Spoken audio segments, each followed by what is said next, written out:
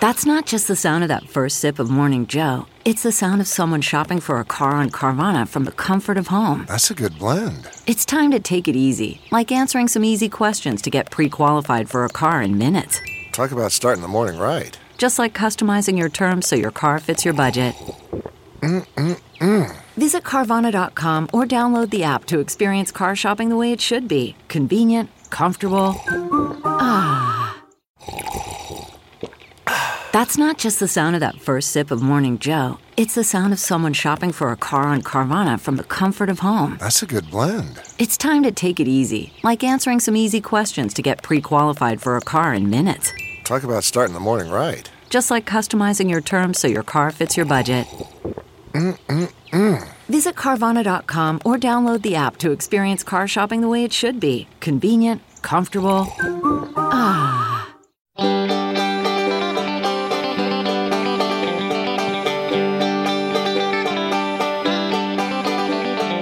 Welcome to the Caixin-Sinica Business Brief, a joint podcast from the China Project and Caixin Global.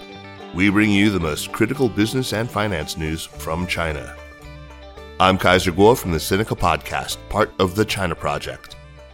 This week, Tesla and Chinese automakers signed a truce in a brutal price war. Chinese EV battery maker S-Volt breaks ground on a Thailand factory, and chemical giant BASF beefs up R&D investment in its Shanghai base. Let's jump right in. Tesla and China's top automakers pledged to maintain fair competition and avoid abnormal pricing, signaling a possible end to a price war that's rattled the Chinese market this year. Executives from 16 companies signed the pact Thursday at an industry forum in Shanghai. They include BYD, NIO, Xpeng, Geely, and Chery Automobile. Tesla was the only foreign brand among them. Tesla started cutting prices in China last year, which prompted major local rivals to follow suit as sales of electric vehicles, or EVs, slowed early this year. The weak demand partly stemmed from the legacy of COVID and the end of a government subsidy for EV purchases. But EV sales have improved lately, with authorities expecting June's new energy vehicle sales to have surged 30% year-on-year. This has led to signs of easing in the price battle as cuts became less aggressive. In some cases, prices were even revised upwards. Staying in the EV sector, Chinese EV battery maker S-Volt Energy said it has kicked off the construction of a factory in Thailand and expects the work to be done by the end of the year. The facility will produce battery packs for hybrid vehicles and pure EVs. It will have an estimated annual capacity of 60,000 battery packs. S-Volt's entry into Thailand follows a handful of Chinese EV makers also expanding into the Southeast Asian country in recent years. Moving on to the latest foreign investment updates. German chemical giant BASF has expanded its research and development center in China.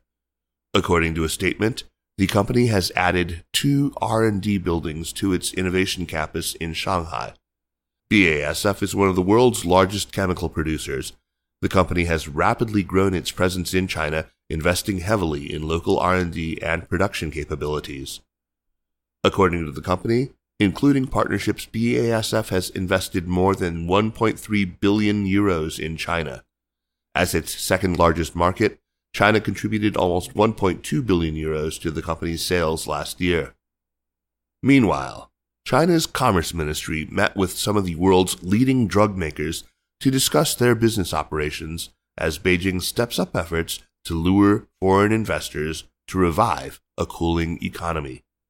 Commerce Minister Wang Wentao held a roundtable Wednesday with 12 foreign companies, including pharmaceutical giants Pfizer, Merck, and AstraZeneca, as well as medical device maker GE Healthcare Technologies. Representatives of the firms spoke about the challenges they face in China and offered advice on how to address the issues. Wang told drug makers that Beijing is committed to optimizing the business environment as it attaches great importance to attracting foreign investment. The meeting underscores China's efforts to assuage concerns that unpredictable policymaking and heightened geopolitical tensions are deterring global investors. Now turning to the data protection sector. A 25-year-old Tencent employee has been detained by police on suspicion of a large-scale hacking of his alma mater's student database, raising concerns over personal data protection once again. Earlier this month, a post on Renmin University of China's internal forum showed screenshots of an online platform that had rated its students by appearance based on their school photo. The students' personal information, including names, student IDs, registered birthplace, and date of birth, had also been collected. According to Beijing police, the suspect who set up the platform, surnamed Ma, has been detained. According to his now deleted personal website, Ma graduated from Renmin University last year with a master's degree in computer application technology. Afterwards, he worked as an engineer at Tencent's WeChat division. Sources in the company told Caixin that he was suspended after being detained. According to Chinese law, a person who illegally provides personal information of a citizen to others can be fined and sentenced for up to 7 years in prison. We'll wrap up today's business brief with the latest home sales figures, which are also related to today's interview topic. China's real estate market recovery lost momentum in the second quarter after a brief rebound in the first 3 months of the year. New property sales by the country's 100 biggest real estate developers fell almost 30% year-on-year in June to some 500 billion yuan, despite a low base a year earlier due to pandemic restrictions.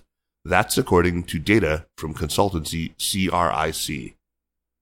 Analysts are calling for stronger supportive policies to prop up the sector in the second half, such as further easing of requirements on home purchases and mortgages in large cities. Let's turn now to Zhang Yukun, a finance reporter at Caixin Global, for that promised deeper dive into real estate this week. Hello, Yukun. Welcome back to the show. Thank you, Kaiser. Thanks for having me again. So today we're going to talk about China's credit demand and the problem that this demand shows us. Can you first give us an overall picture of the demand for loans in China? Sure. For credit demand, we usually look at total social financing, a central bank indicator that measures the amount of money that the real economy obtains from the financial system. China's total social financing has turned sluggish since April. If we look specifically at yuan-denominated loans, in the first quarter, monthly average new loans reached 3.6 trillion yuan, but dropped to only some 400 billion yuan in April. The indicator climbed to 1.2 trillion yuan in May, but that number was smaller compared to the same month last year. Now that we have numbers, the next question is, who is doing the borrowing? Companies, especially state-owned enterprises, or SOEs, have been the main borrowers. A banking source told Caixin that the high growth in credit at the beginning of the year can be mostly attributed to project loans, such as financing for projects started by the government, SOEs, or big companies, and very little was handed out to small and mid-sized companies in the private sector. I see. Is there a problem in having SOEs driving credit demand? Yes. When SOEs are the main borrowers and investors, the economy gets less bang for its buck. Academic research indicates that SOEs are less efficient than private companies in terms of management and investment, and their returns on capital is lower, partly because they're not wholly driven by profits or shareholder returns. So loans have been going more to SOEs than to small private businesses. What about households? Are they borrowing more or less? So the numbers show that new household credit increased in February and March on a year-on-year basis, but fell in April before resuming growth in May. At the end of March, outstanding personal business loans were almost 20% higher than a year earlier, outpacing lending for consumption and housing. Some analysts have said that these figures suggest that households had a low appetite for risk. They said that the drop in the share of medium and long-term loans in total household loans and the increase in the share of personal business loans indicate that individuals were taking out short-term loans to repay their mortgages early.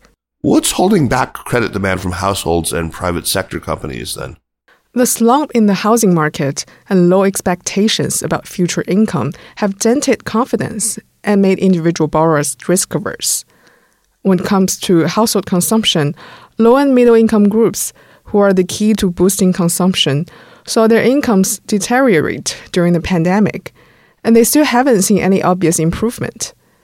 That's according to Liu Yuanchun, president of Shanghai University of Finance and Economics. In addition, private sector companies are mostly still recovering from the impact of the pandemic, so they have little enthusiasm to increase investment. Instead, some businesses have been using new borrowings to pay back debts and improve their financial strength. What measures can the government take to encourage borrowing and investment? Rather than further loosening monetary policy through measures such as cutting lending rates or relying on short-term stimulus, researchers said that the government needs to solve deep-rooted problems, such as limited access to housing and education for low to middle-income groups, to encourage them to consume.